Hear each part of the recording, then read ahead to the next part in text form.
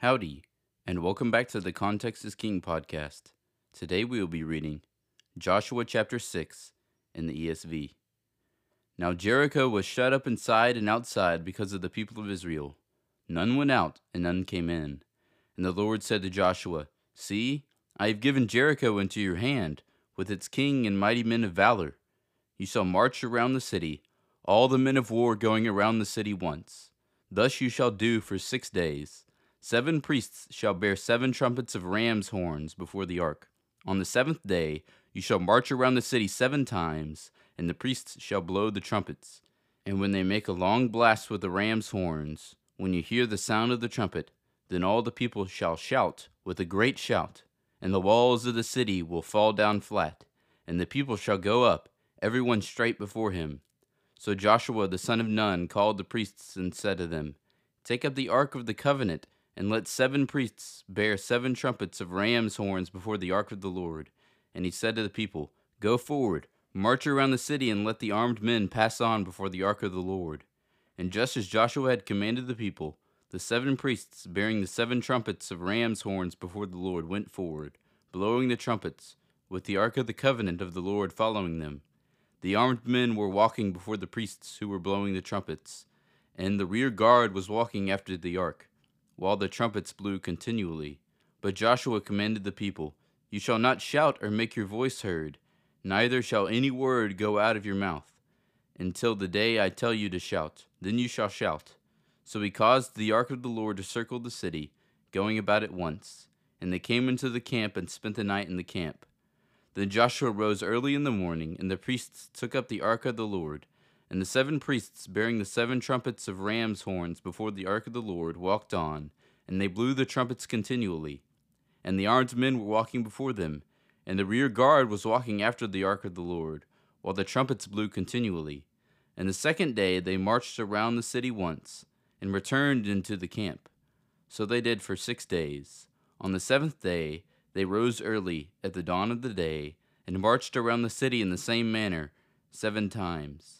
It was only on that day that they marched around the city 7 times.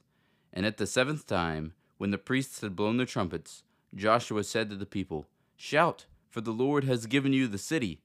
And the city and all that is within it shall be devoted to the Lord for destruction. Only Rahab the prostitute and all who are with her in her house shall live, because she hid the messengers whom we sent. But you, keep yourselves from the things devoted to destruction, lest when you have devoted them, you take any of the devoted things, and make the camp of Israel a thing for destruction, and bring trouble upon it.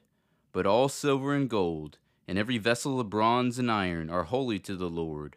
They shall go into the treasury of the Lord. So the people shouted, and the trumpets were blown. As soon as the people heard the sound of the trumpet, the people shouted a great shout, and the wall fell down flat, so that the people went up into the city, every man straight before him, and they captured the city.